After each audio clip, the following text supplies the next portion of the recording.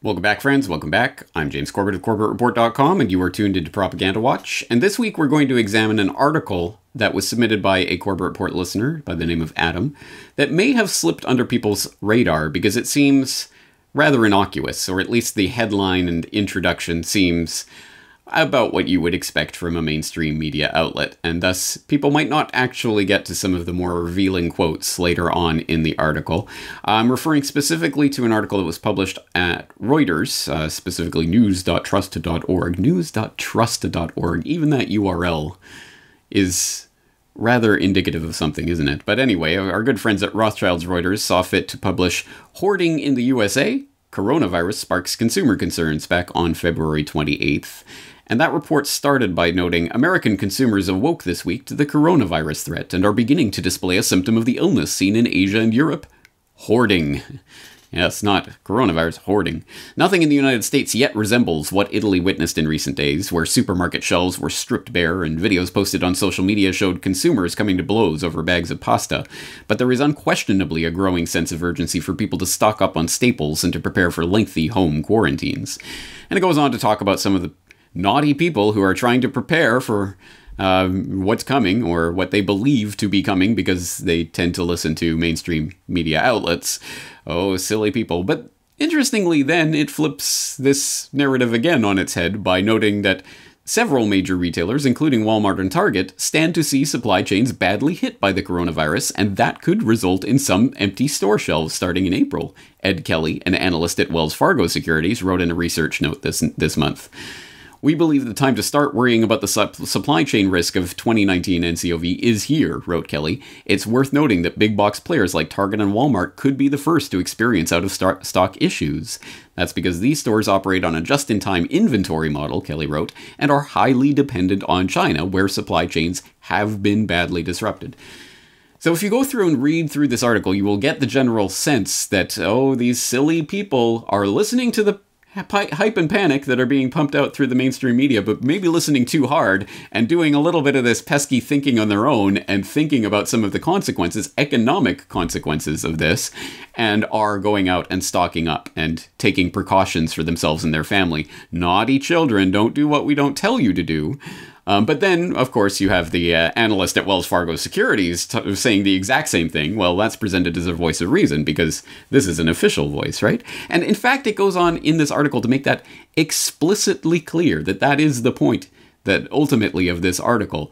It goes on to say stockpiling in states like Hawaii and Minnesota was spurred by messages from state health departments urging residents to buy supplies of non-perishable foods, prescription medications, and sanitary supplies.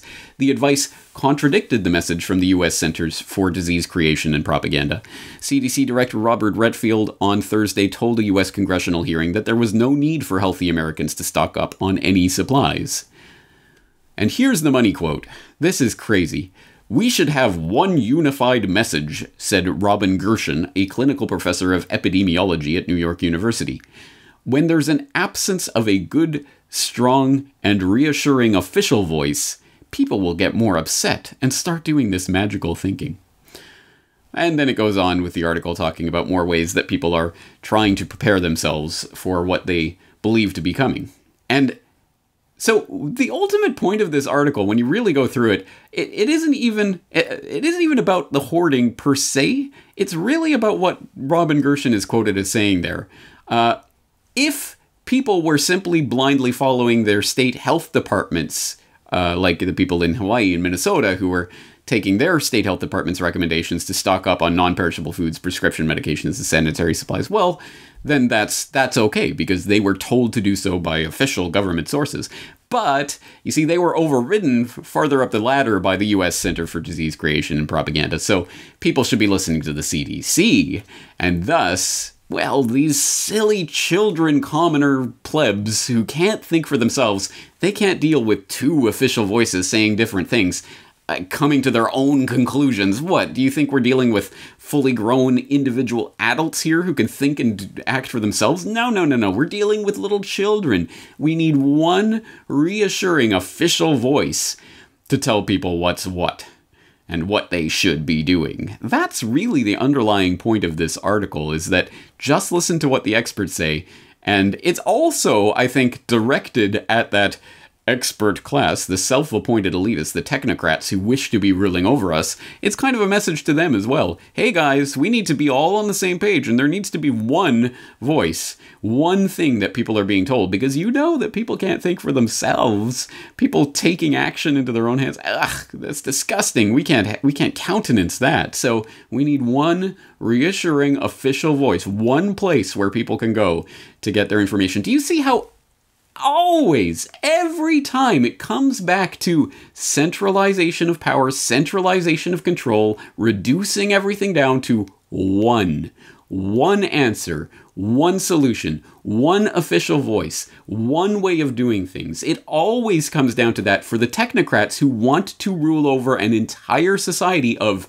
millions, hundreds of millions, billions of individual free-thinking human beings. No, we can't have that. We need one system, and we need to tell people with one voice what they should be doing. That's why all of your information about knowledge and history and all of that should come from one authoritative voice, like, say, whatever, Wikipedia. Sure, why not? One voice, one answer.